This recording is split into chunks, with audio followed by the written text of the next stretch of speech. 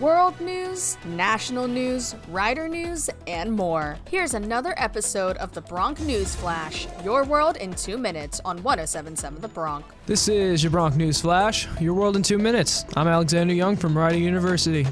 After Kyle Rittenhouse testified to double homicides in his murder trial on November 10th, saying that he acted in self-defense to the incident that occurred last year in Kenosha, Wisconsin, the prosecution and the defense wrapped up their closing arguments in the case, and Judge Bruce Schroeder and the jury are set to make their final verdicts on the case Monday, November 15th. Wisconsin Governor Tony Evers has called upon 500 National Guard troops for active duty to aid hundreds of police officers if necessary to ensure public safety as the viral Kenosha trial of Kyle Rittenhouse comes to a closing.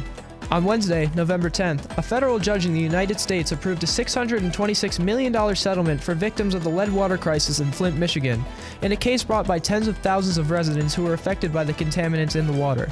Most of the money, being $600 million, is coming from the state of Michigan, which was accused of repeatedly overlooking the devastating risks of switching Flint's water source in 2014 without treating the water to prevent contamination. More news rises on the Astroworld tragedy as 22-year-old Bahari Shahadi passed away Wednesday, November 10th.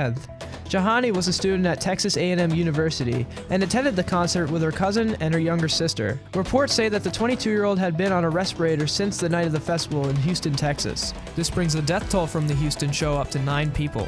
Rider men's soccer got the win in Fairfield on Thursday night in a double overtime epic, as the 5th-seeded Broncs now travel to the MAC championship today in Poughkeepsie, New York, to take on top-seeded Marist. Kickoff from Tenney Stadium is scheduled for 11 a.m. Go Broncs! And that is your Bronc News Flash. Your world in 2 minutes. I'm Alexander Junge. Thanks for tuning in to the Bronc News Flash, your world in 2 minutes. Missed an episode? Just head to 1077thebronc.com/Bronc News Flash. We'll see you next time, only on 1077 The Bronc.